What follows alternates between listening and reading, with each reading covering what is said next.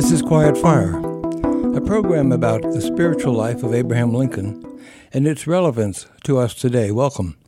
This is Duncan Newcomer. Here's a Lincoln quote for you. Perhaps the most charming trait in the character of Mr. Lincoln was his geniality. This about Lincoln's geniality is from a book published in 1885 entitled Reminiscences of Abraham Lincoln, collected essays by famous people who knew Lincoln personally, this one by an Indiana congressman named George W. Julian, who had many encounters with Lincoln.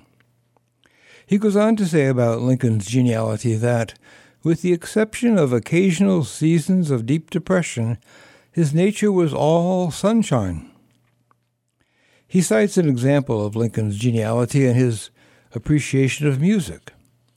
We know that Lincoln could not sing worth a tinker, but to hear music was a delight to the soul of Lincoln, a food for his soul in a weary and fearful time. It wasn't all Shakespeare and Bible for Lincoln in terms of diversion and light. Little known is that he frequently went to the opera in Washington. He invited their singers to perform at the Executive Mansion. And he was, of course, assassinated while attending a fairly ludicrous comic opera at Ford's Theater called Our American Cousin. The congressman here in his reminiscence tells of a popular musical group called the Hutchinson Family. General McClellan, who was the most fashionable and ineffectual general ever, had, like Plato himself, banned the Hutchinson family from entertaining the Union Army of the Potomac. They sang songs about women's rights, knew Frederick Douglass, were anti-slavery and anti-war, and they were particularly against the Mexican-American War, and they were for Prohibition. They also sang the songs of the New England Quaker poet John Greenleaf Whittier, who wrote on such themes himself. But Lincoln lapped it all up. He had them over to the White House repeatedly, selected his favorite songs for them to sing, and responded greatly with laughter and tears. He gave them a pass to perform anywhere they desired to go. That Lincoln would laugh and cry with music, laugh out loud and cry open tears, tells us what kind of person he was. It also tells us something about music.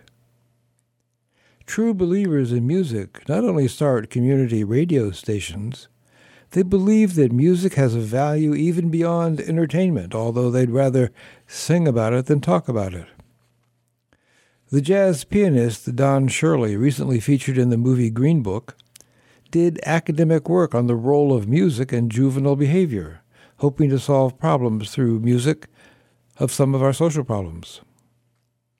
The groundbreaking philosopher Suzanne K. Langer, in her mid-century book Philosophy in a New Key, suggested that physical and ethical changes brought about by music alone are temporary, but that the role music plays in what we are calling spiritual life is as significant as language itself, as meaningful as ritual, and as explanatory as myth.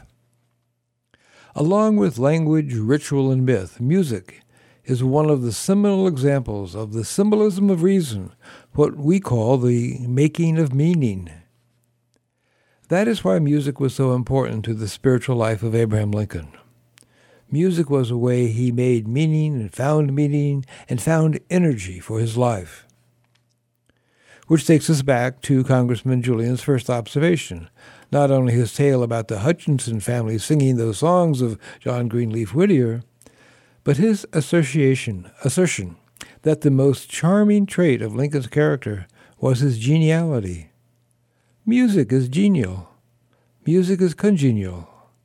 When we are alone, it draws us out into the world or deeper into ourselves. When we are in the world, it draws us toward one another. It was not an accident that the congressman wrote first about Lincoln's genial nature and then told us the tale about Lincoln and music.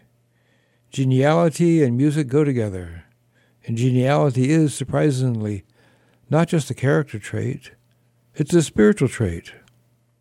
So says a book on the emotions of Jesus by the Scottish Presbyterian New Testament scholar Robert Law, writing in Toronto in 1910.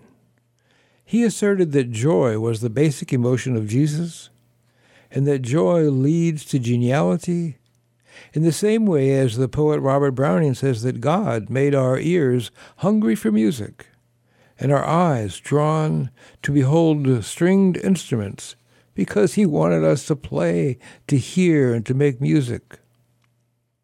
This is a part of the spiritual life of Lincoln that must have kept him going and going and going until he was gone. And so with us, lighted down in honor and joy, even to the latest generation. This is Duncan Newcomer, and this has been Quiet Fire, the spiritual life of Abraham Lincoln.